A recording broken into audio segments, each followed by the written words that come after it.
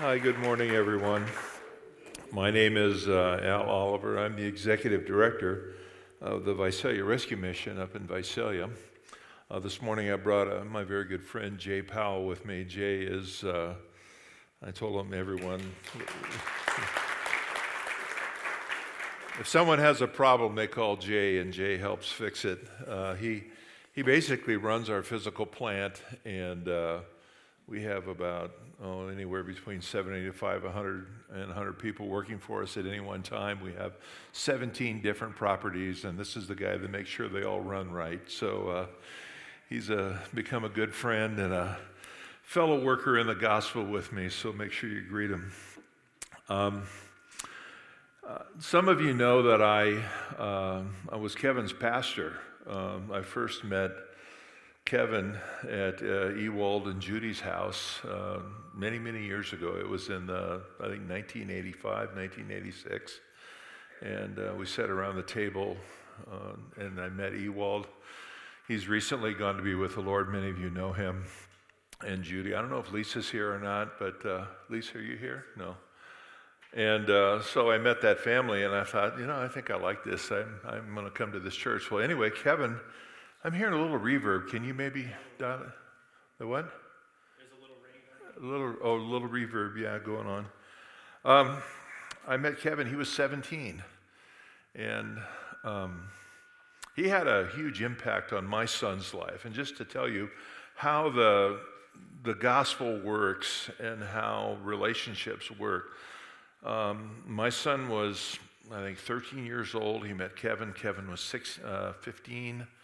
And Kevin had an impact on my son's life. My son is now a professor of oceanography at the University of Delaware.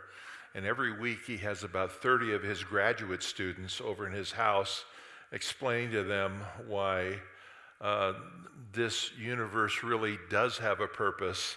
And so he's working with international students, and he is teaching them the gospel. He goes all over the world. And a lot of that has to do with your pastor that I met when he was a teenager who had an effect on my son's life. So I just want you to know you never know what the Lord is going to do. So thank you for sharing this time with me. A few weeks ago, Kevin called me and told me about what was happening with him. And he reminded me that when he was a teenager, he observed me going through cancer. I had been at the church about a year and a half, and I was diagnosed with cancer. And then shortly after that, my wife was diagnosed with cancer. I don't know how many of you know the story, but we both had surgery very close to one another. I had surgery and radiation, and then she had surgery and chemotherapy. And we sort of timed it back and forth. When I was up, she was down, and when she was down, I was up, and then our kids were watching this whole thing, and it was freaking them out, wondering whether or not their parents were going to die or not. And we were doing this in front of the whole church. And so it was just a really interesting time in our life. And so Kevin called me and reminded me of those times, and I said, I'm trying not to think about those days anymore, Kevin. And he says, I got to watch you go through it. And he says, and I watched how the church responded. And he says, can you do this for me? Can you come and share with the church about what it's like from your point of view? And I said, yeah, I'd be happy to do that. I'm not the hero of the story. But at the same time, he wanted me to come and share with you. And then when this is done this morning, we're going to go over to Kevin's house. I'm going to spend a little time together and spend some time praying with him and encouraging him. And we're just going to catch up on some old times again. So I thought I'd share with you from the book of 2 Corinthians. So if you'll take your Bibles and turn there to 2 Corinthians. When I was talking to Kevin, I said, I think I'm going to teach out of 2 Corinthians because that book is probably the most underappreciated book in the New Testament. It really is a pastoral epistle. When you think of the pastoral epistles, you often think of 1st and 2nd Timothy and Titus. But if you really want to find out what it's like to be a pastor, go to 2 Corinthians, because in the book of 2 Corinthians, we learn more about the personal data from the Apostle Paul and what he went through and what it was like in the church than anything else. He discloses more information about himself and how he thinks about things and how he feels about things and what happened to them. And the Corinthian church was no picnic. And he loved those people. He really, really loved them a lot. But they were also a headache. You know, they had this tendency to always just drift off and to go after every shiny little thing that came their way. And so Paul was always trying to correct them all the time, which is what a pastor is supposed to do. He's not only supposed to lead his sheep and to love his sheep and to teach the sheep, but he's also supposed to correct them. We like 2 Corinthians, but we don't know a lot about it. We like certain verses in 2 Corinthians. We like to pick them out of context, and they're actually very helpful. We've all heard this verse. If anyone is in Christ, he's a new creature. Old things have passed away. You know, you've read that one, right? Yeah, that's 2 Corinthians 5:17. That's a favorite of ours, by the way, at the mission. We like 4:17, but we have this, or 4:7, we have this treasure in earthen vessels, or we have this treasure in jars of clay, you know, where we're all a bunch of crackpots, right? Yeah, you've heard that one before. Yeah. Or 3:17 and 18, you know, where the Spirit of the Lord is, there is liberty, right? You've heard that one before. Chapter 12 has Paul's famous book where he says, you know, this ministry has been really tough, and so God did me a favor and he gave me a peek into heaven. And he took me up there for a little while, and I saw stuff that I don't even have words for. But what it reminded me of is that this really is worth it. This world really isn't our home. But there's something waiting for us that is inexplicable. And it is so amazing, I can't supply the language for it. So you have those things. But we also miss the big story. We miss the narrative. We miss the logic of the letter. And I want to spend a little time talking with you about that and kind of use it as a lens to give you some perspective about the time you're about to go through. I don't know how long you've known about Kevin and his surgery. What, a couple months?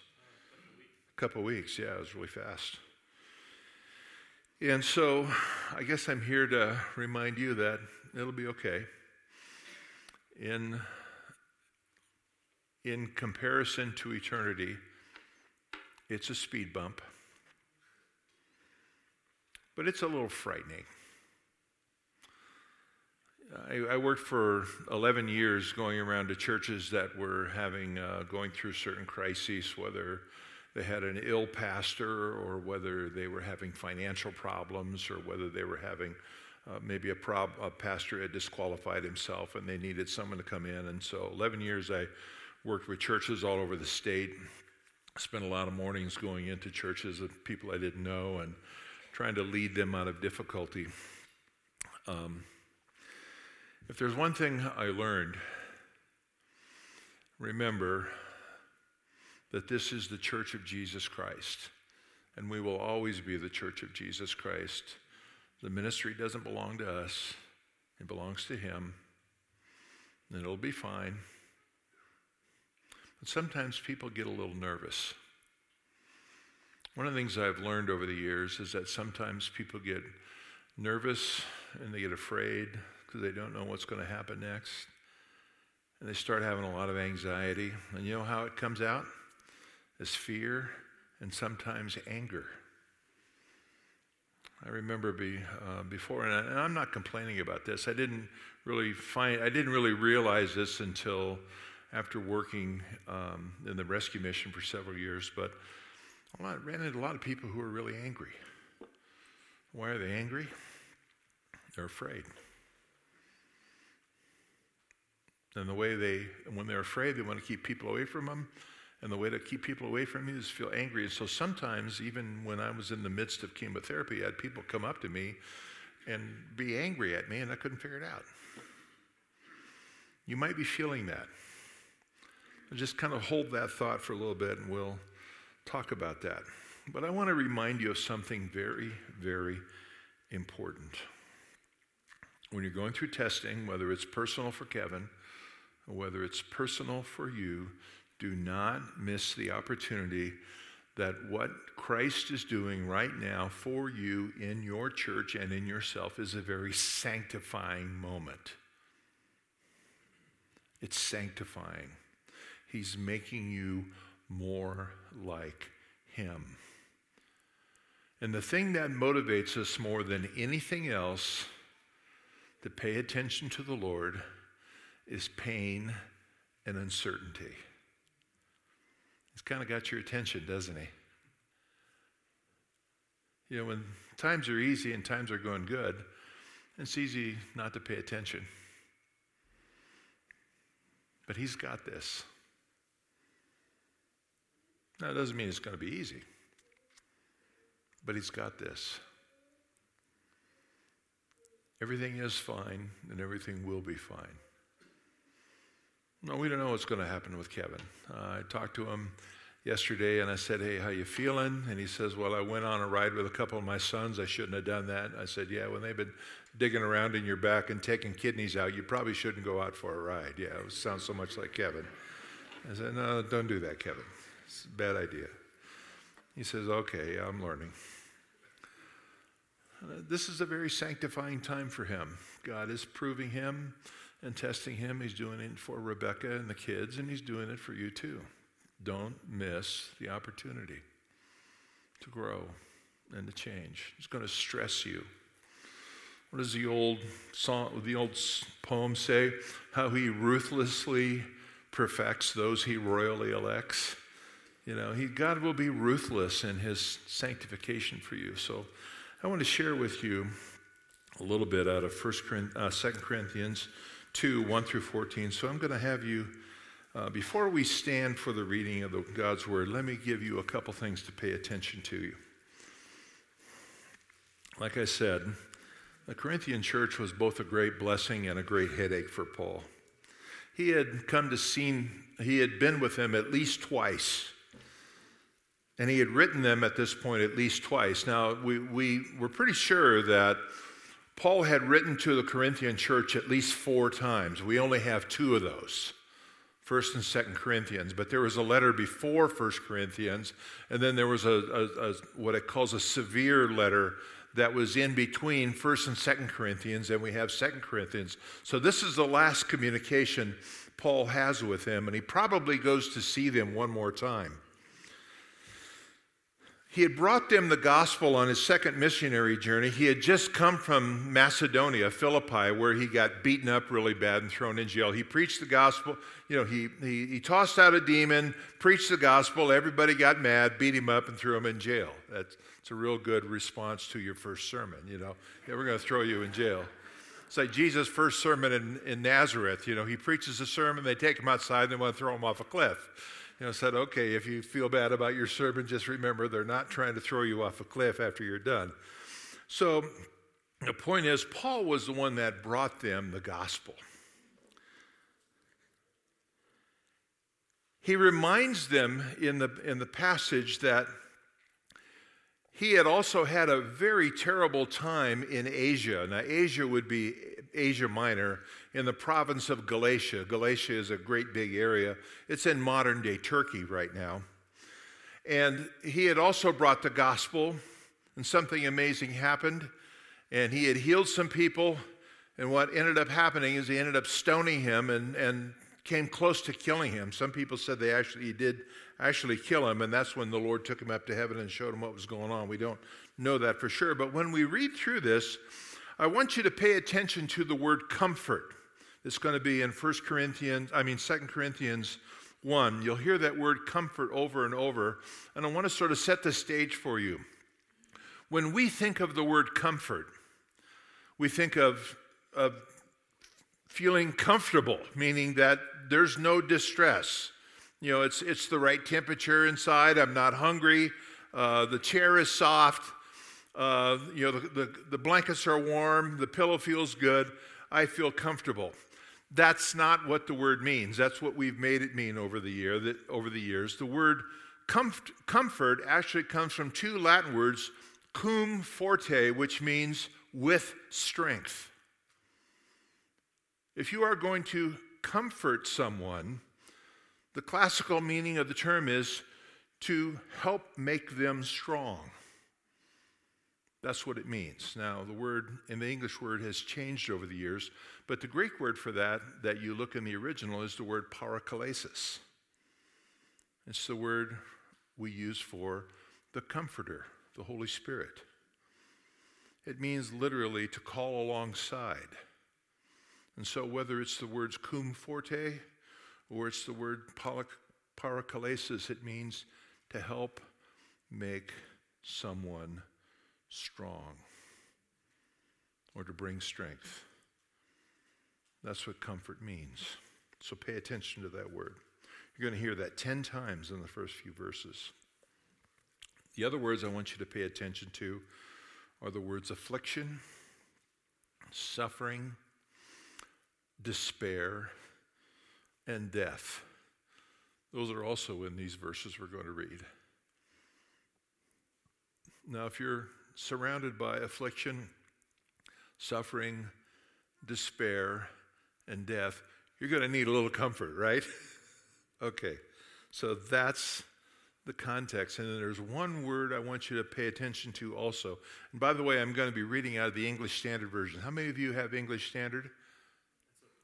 New American Standard? Okay, all right. Well, New American, English Standard, you're going to see the word boast. And when we hear the word boast in English, we often think about bragging, right? That's not what this word means. It means something that you're so delighted in, you just can't stop talking about it. You know, like, well, we all went to camp last week and the Lord did wonderful things and this happened and this happened and this happened. That's the word kaukama. And it doesn't mean to be pridefully boasting. It means to be, it was just so great I can't stop talking about it. So pay attention to those words. So I'd like you to stand up now. And I'm going to read the Word of God. And just listen to these words. And I'm going to read verses 1 through 14, and you're going to be standing there for a while, but follow along with me. Paul, an apostle of Christ Jesus, by the will of God, and Timothy, our brother. And by the way, Paul liked to bring guys along when he did his ministry. That's why I brought Jay today, so he's my Timothy today. To the church of God that is at Corinth with the saints who are in the whole of Achaia. And Achaia would what we'd be called southern Greece today. That was a whole Roman province. Grace to you and peace from God our Father and the Lord Jesus Christ. Blessed be the God and Father of our Lord Jesus Christ. Thank you. The Father of mercies and God of all comfort. There's the first time. Who comforts us in all our affliction, so that we may be able to comfort those who are in any affliction with the comfort with which we ourselves are comforted by God. Now that sounds like a mouthful, and we'll unpack that in a few moments. For as we share abundantly in Christ's suffering, so through Christ we share abundantly in comfort too. If we are afflicted, it is for your comfort and salvation, and if we are comforted, it is for your comfort, which you experience when you patiently endure the same sufferings that we suffer. Now, if that sounds confusing, it is. You're not crazy, and we'll unpack that a little bit later.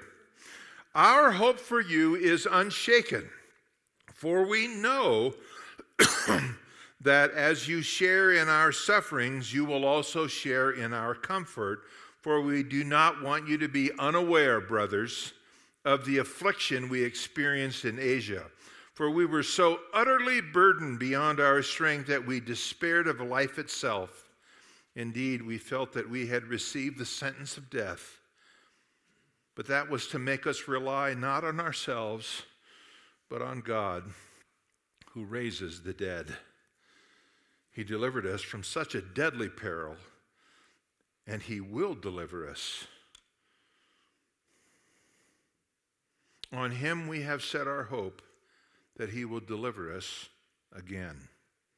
You also must help us by prayer so that many will give thanks on our behalf for the blessing granted us through the prayers of many. For our boast is this, the testimony of our conscience, that we behaved in the world with simplicity and godly sincerity, not by earthly wisdom, but by the grace of God, and supremely so toward you. For we are not writing to you anything other than what you read and understand, and I hope you will fully understand, just as you did partially understand us, that on the day of our Lord Jesus, you will boast of us, and we will boast of you. You may be seated.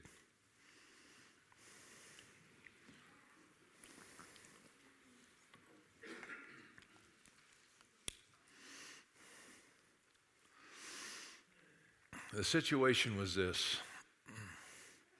The Corinthian church was really prone to getting distracted and going astray. Paul had invested so much in them. But when he would leave, things would go off the rails. He would find out about people who get involved in all sorts of weird stuff, all sorts of immorality. They would start worshiping idols again. They would have fights with one another all the time about what was this or what was that. They would say things in 1 Corinthians like, well, I follow Paul, I follow Apollos. They were doing all sorts of crazy stuff. And when we would come back, he would say, okay, let's focus you back on the right things. And they would get focused again, and then he would leave, and it would all go off the rails again. In fact, what was even happening, and you can see this later in 2 Corinthians, that these other people would follow up and follow behind Paul, and Paul called them, quote unquote, super apostles. And these were people who spoke better than Paul. They were more handsome than Paul. They were able to engage people better than Paul. And they would say, no, Paul, yeah, he's kind of got it right, but he's really not much. You really need to pay attention to us if you're really going to be successful Christians. This is what you ought to do. And they'd say, well, he doesn't got the gospel quite right, and they would change it. And people go, oh, okay. And they just kind of follow along. And he would always have to go back and correct them. Well, we get the benefit of these letters to find out what some of those things were. But what was happening is that these so-called false teachers, super apostles would come in behind them, and they would just get people going in the wrong direction.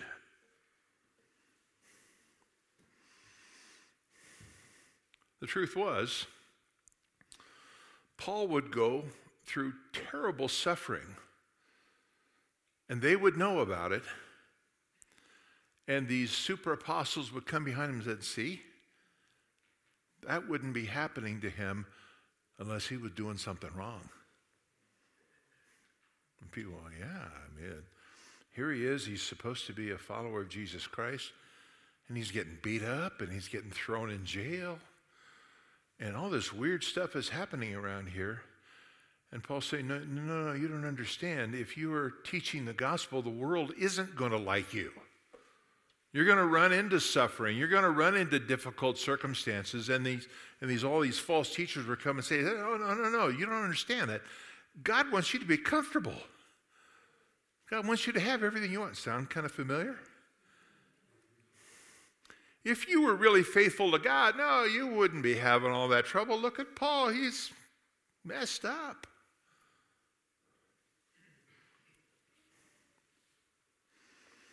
Paul talks about it in chapter 2, verse 14. He says, when you go around and you teach the gospel, and you preach the gospel clearly, one of two things are going to happen. People are either going to hate it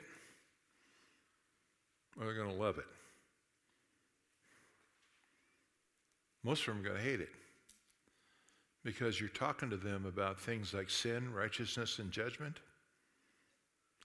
And it's going to be like an aroma. And to some people, it's going to smell like death. And to other people, it's going to smell like life. but we're still going to do it. And understand that part and parcel of being in the gospel ministry and being people of the truth is you're going to catch a lot of hard things. But God will take those things and he will turn them and he will use them and he will turn the meaning of that toward his purposes and his glory. This is why I'm reminding you, this is a sanctifying time in the life of your pastor. God's hurting him on purpose. Oh, wait a minute. Yeah. When you come face to face with your own mortality, and you start counting your days, and you say, okay, how many days of effective ministry do I have left? Because when they're done, now I'm going to face the Lord, and I need to account for him. That happened to me in my early 30s. Okay, I have so many days left. How am I going to use them? How am I going to spend them? What can I do? How can I focus my life and do the most important thing for the sake of Jesus Christ? Because I can't do everything. I can only do what God has given me. That's what's going through Kevin's mind right now. That's what ought to be going through your mind right now. And you ought to be thinking about, what can I do to help him? Because we're not here for our own ease.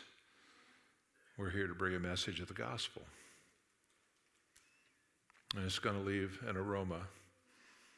And it's going to smell like life to some, and it's going to smell like death to others.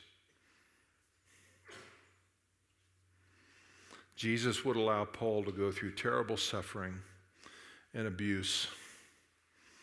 And then he would rescue him out of it, and people would see it and go, wow. And then he'd do it right over again, over and over and over again. And Paul recounts this in these verses. Blessed be the God and Father of our Lord Jesus Christ. He's the source of comfort, or the source of bringing strength.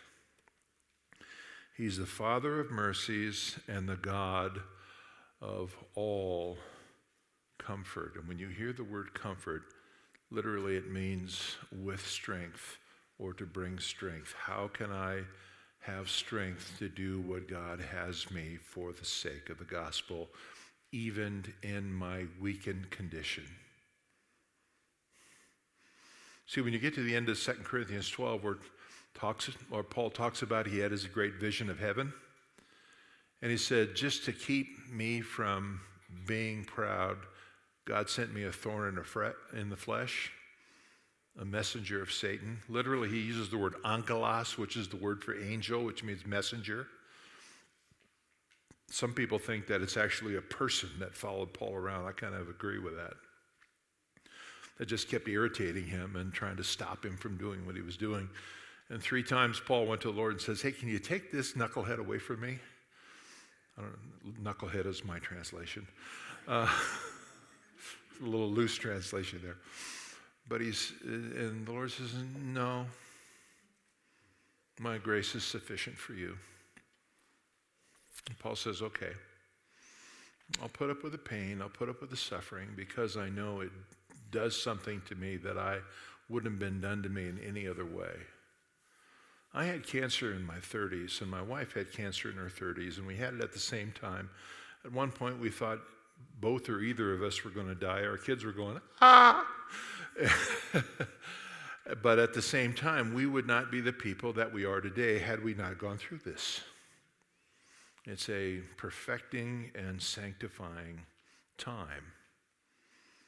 It's both to be endured and welcomed at the same time. That is the normal posture of the Christian. The pain and suffering, particularly for the sake of the gospel. Doesn't James say, count it all joy? Yeah, it's kind of hard to when you're in the middle of it. But that's what God is doing. See, I tell our folks at the mission all the time, you can't change the past, but God changes the meaning of the past. And all the stuff that you went through, and all the stuff that you failed at, and all the stuff that you've endured now suddenly takes on a meaning, and it becomes equipment for you to pass on the grace of God for someone else. Isn't that amazing? All the time that Joseph spent in jail in Egypt, and all the stuff that he went through, we think he was in jail for maybe close to 20 years. And he was innocent. That's enough time to get pretty bitter. That's when God prepared him to be the prime minister of Egypt and to be virtually the savior of the nation. I use savior with a small s. But the point is, you can't change the past, but God changes the meaning of the past. And everything that happens to you has a purpose. And it accrues to your benefit, and it accrues to the benefit of those around you through whom you're communicating the grace of God. Nothing ever goes to waste. He says God comforts us in all our affliction. That is a ministry of the Holy Spirit, that he gives us supernatural strength in all of our affliction. And notice the dynamic here. He says, we are able to comfort those who are in any affliction. So what he's saying is that the normal progress of the Christian life is when you're going through affliction. Instead of becoming inward, become outward and start comforting those who are also in affliction. And what will happen is that you will receive comfort in doing that. That's counterintuitive, isn't it? But that's what will happen.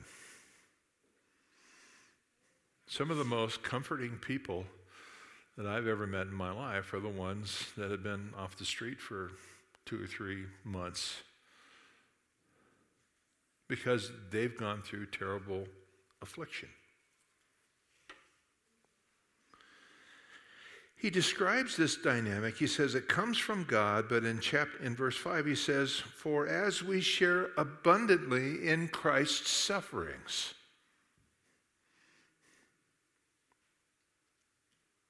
The more Jesus presented the good news to people, 2 things happened. Many believed and many opposed. Right? Just split the society. That's the effect of the gospel. That is to be expected. And not only that, but when it happens, this stuff is going to happen to you too to make you weak. And Paul, and to pick up the thought again at the end of 2 Corinthians 12, he says, by the way, me getting hammered by this thorn in the flesh all the time has made me weaker and weaker and weaker. But guess what? God's strength is perfected in my weakness. So now that I'm weak, the power of God shows through. And so now you know the famous verse, when I am weak, then I am, what's the next word? Strong. That's right. I'm out of the way. And so God will do what he's going to do. And I can't take credit for any of it except that I tried to be faithful. Another saying I tell my people, God has never called you to success. He has only called you to faithfulness. Let him take care of success. You just be faithful.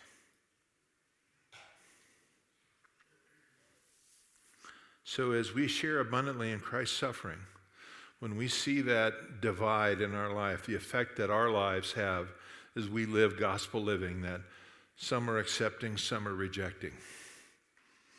To some, you're the fragrance of life. To some, you're the fragrance of death. He says, as that is going on, we share in his suffering. So through Christ, we share abundantly too in comfort too. And I don't know how that works, but it is the ministry of the Holy Spirit, is that when you are a community of people who are suffering the same things you are, somehow God spreads his power abundantly in your hearts, and you have joy in the middle of it, and there is no explanation for that except it is a ministry of the Spirit of God in you. So when you go under suffering, understand that God is the source of your strength and that he supplies a comforting strength to you and those around you as you live your gospel life, even in the midst of suffering. And to expect that to some,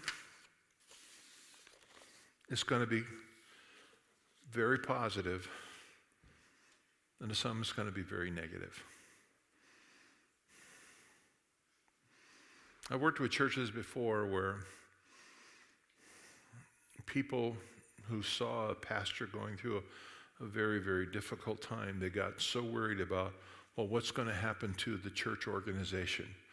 We're going to lose people. Our budget's going to go down. No one's going to be coming around anymore. How are we going to keep the doors open? How are we going to keep the lights on? I don't know. God knows. But people get so caught up into that, and they're thinking about the wrong things. But people say, well, yeah, but let's be practical. I mean, we got to keep the bills paid, right? Well, yeah. Just keep being faithful. That'll happen. Don't worry about the wrong stuff.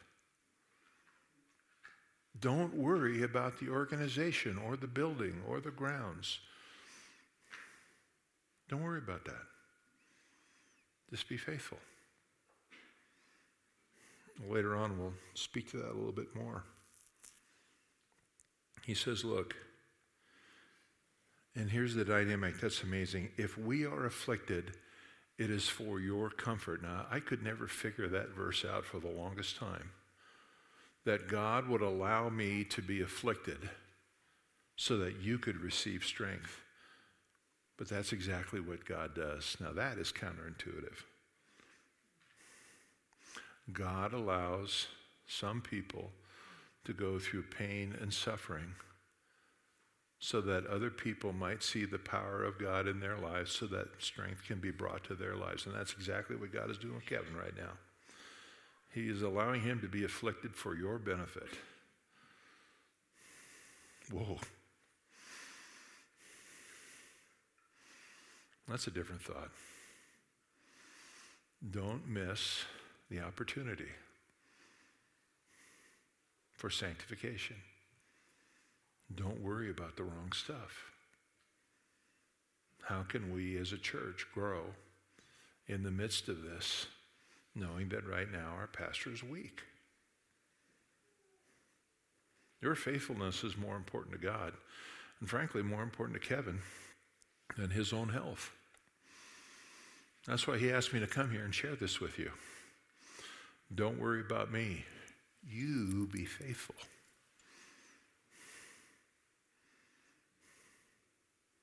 That's why God does this.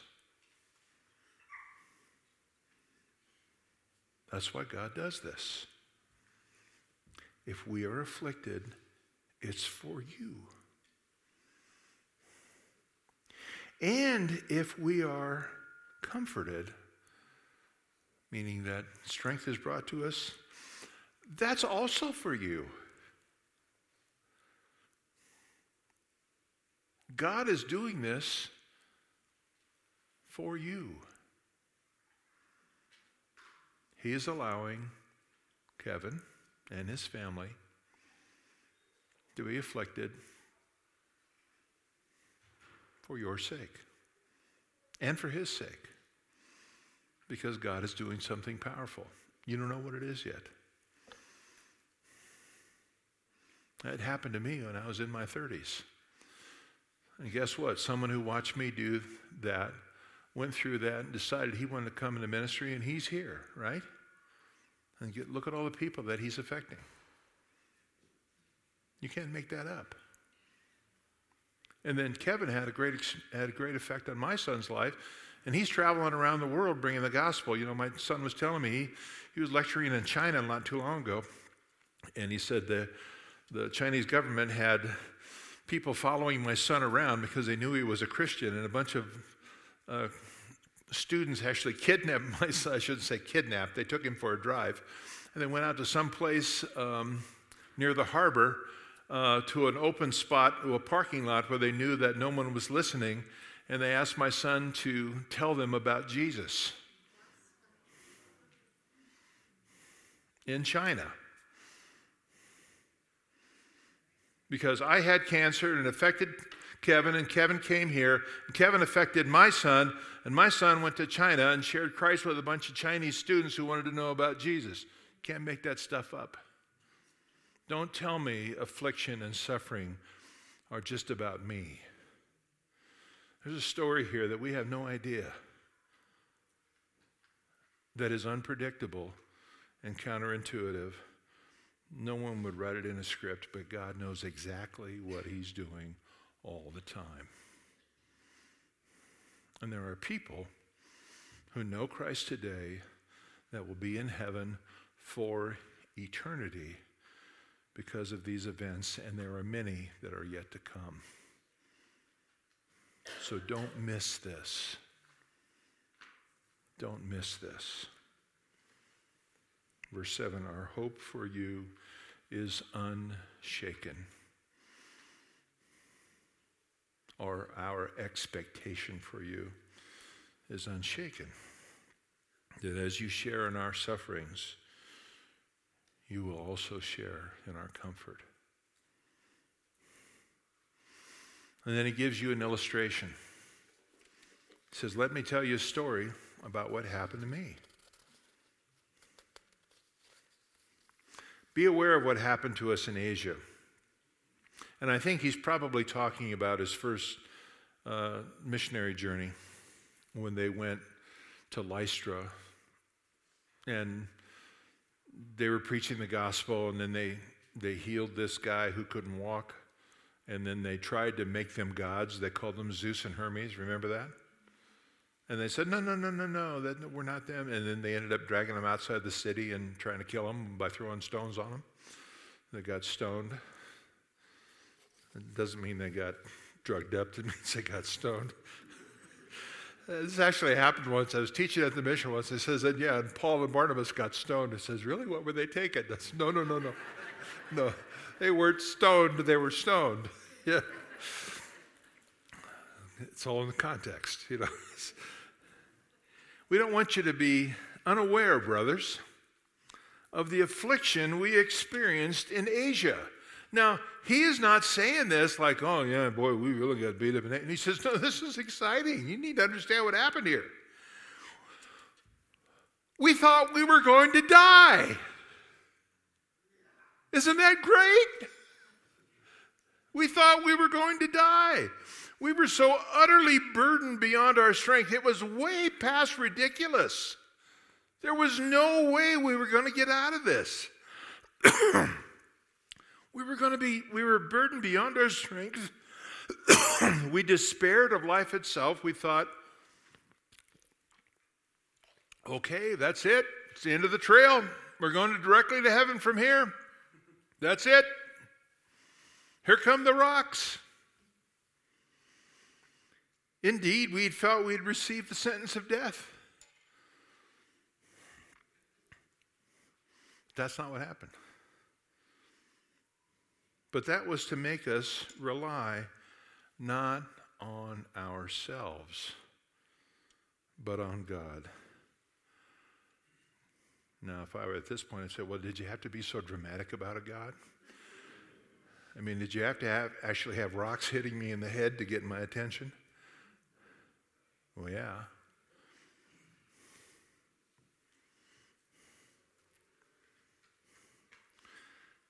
It was to make us rely not on ourselves, but on God, who raises the dead. Even if I was going to die in that situation, I wasn't to worry about it. Because if God wanted to raise me from the dead, he could. And he wanted to take me to heaven, that'd be okay too. Some people think that when Paul was stoned in Lystra, he actually did die. That's unclear in the text. We don't know. That's why I think Paul, that's I think when he was caught up into the third heaven, like it says in 2 Corinthians 12, where he says, and Paul says, whether in the body or out of the body. Paul didn't even know. He says, then I saw stuff that I don't even have language to supply for this. But he says, this is what he did. He delivered us from such a deadly peril. And he will deliver us. One way or another, God's going to deliver Kevin from this, and he's going to deliver you too. This is his. It's not the end of the trail. He will deliver us. But he says this, you must also help. And he uses an interesting word there for help. It's a long, compound word. But it means literally hyper overflowing with activity. You must hyper overflow with activity doing what? The next word is prayer. That helps because God's paying attention. You must help us. You must hyper help us. You must hyper overflowing with activity, praying for us. Why? So that many will give thanks on our behalf. What? So that many will give thanks on our behalf for the blessings granted through us, through the prayers of many. What he's saying is that while you're in the midst of conflict, while you're in the midst of affliction, while you're in the midst of pain, God's going to supply his comfort, and God is going to supply his strength, and God is going to supply everything that needs to get done to get the ministry done for your benefit and for the ones who are going through the difficulty.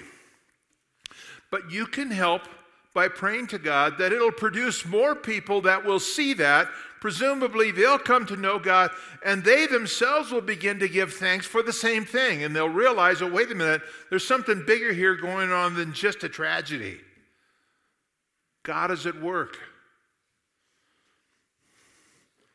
And if many are praying that through the difficulty, many will come to Christ, and the consequences are eternal. Don't miss the opportunity. And then he says this, for our boast is this. Remember when I said boast doesn't mean bragging? It just means something that you were just really delighted with and you just can't stop talking about it. That even in the midst of difficulty, the testimony of our conscience that we behaved in the world with simplicity. Literally, the word is hagios, which means holiness. And with godly sincerity, not by earthly wisdom, but by the grace of God, that you're not seeing this just trying to analyze the situation to see, how can I get out of this in a practical way? I'm just not using but I'm looking at it through the lens of God's grace. Okay, what's God doing in this thing? What's he doing? And supremely so toward you, for we are not writing to you anything other than you read or understand, and I hope you will fully understand. He says, you need to understand this is a lens through which you need to look at this. God's doing something powerful here. Oh, it's painful, but it's powerful.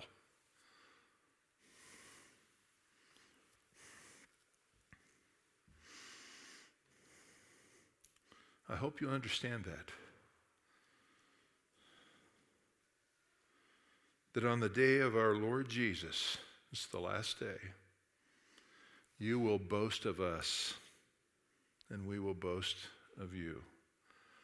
When the whole story gets revealed and we see all the connections that were made because of things that just seemed like difficulty, when in reality God was at work all the time, taking things like cancer and chemotherapy and radiation and death and life and pain and suffering and abuse and failure, and he rolls them all up, and you see the last day of how all the connections were made.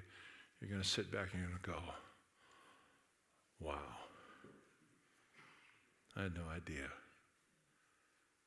And I can't stop talking about it.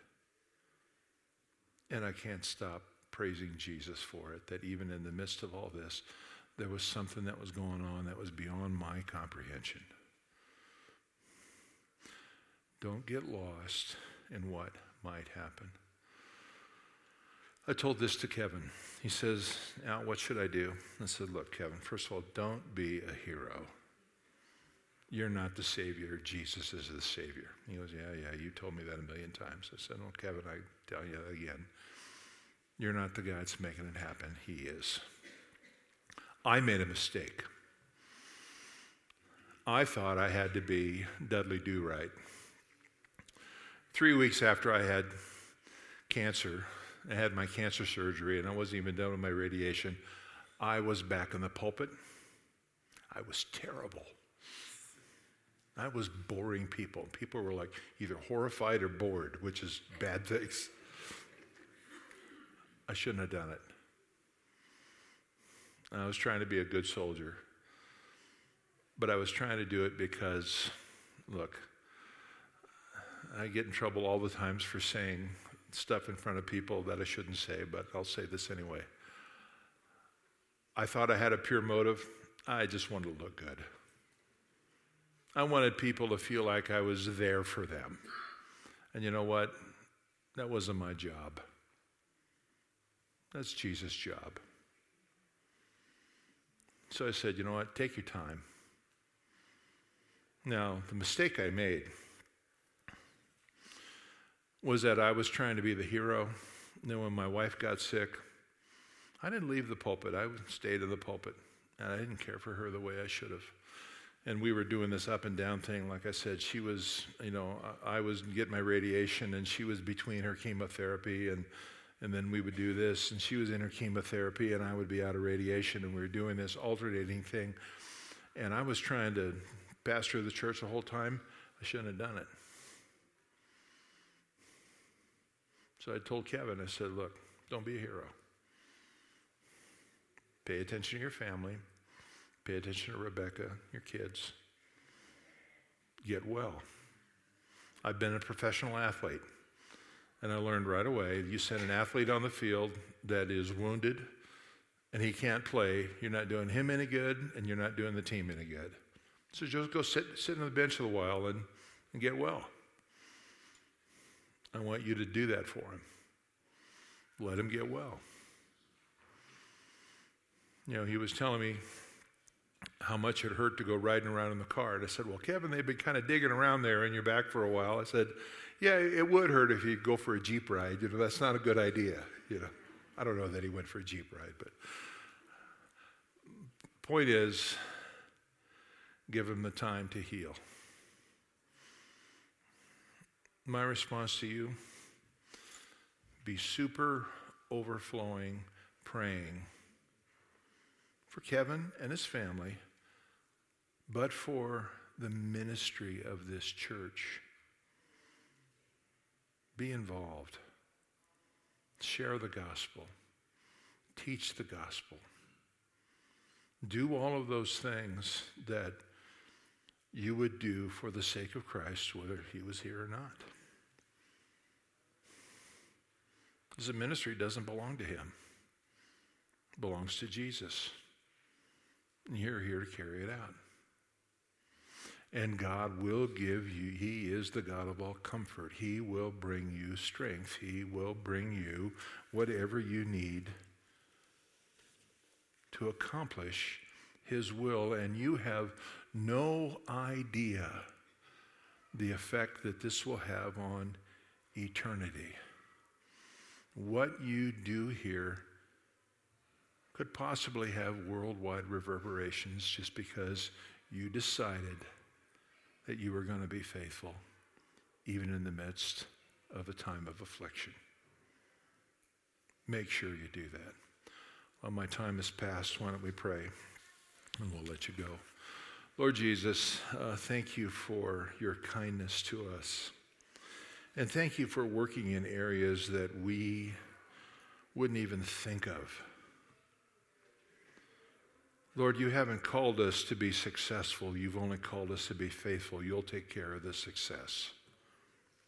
I pray, Lord, that in Kevin's life and in Rebecca's life and in his children's life, you would work and do something powerful that would add grace to their lives and give them tools and ability and comfort and strength that would allow them to be even more effective for the sake of the kingdom. And I pray, Lord, for this gathering of your people here, that in this valley, in this place, the gospel might shine out in truth and in power and have an effect that's unstoppable. And when we all get together and we look back, we'll have a time of godly boasting, of remembrance, and saying, remember when that happened and how powerfully God worked through it. Thank you. In your Son's name, amen.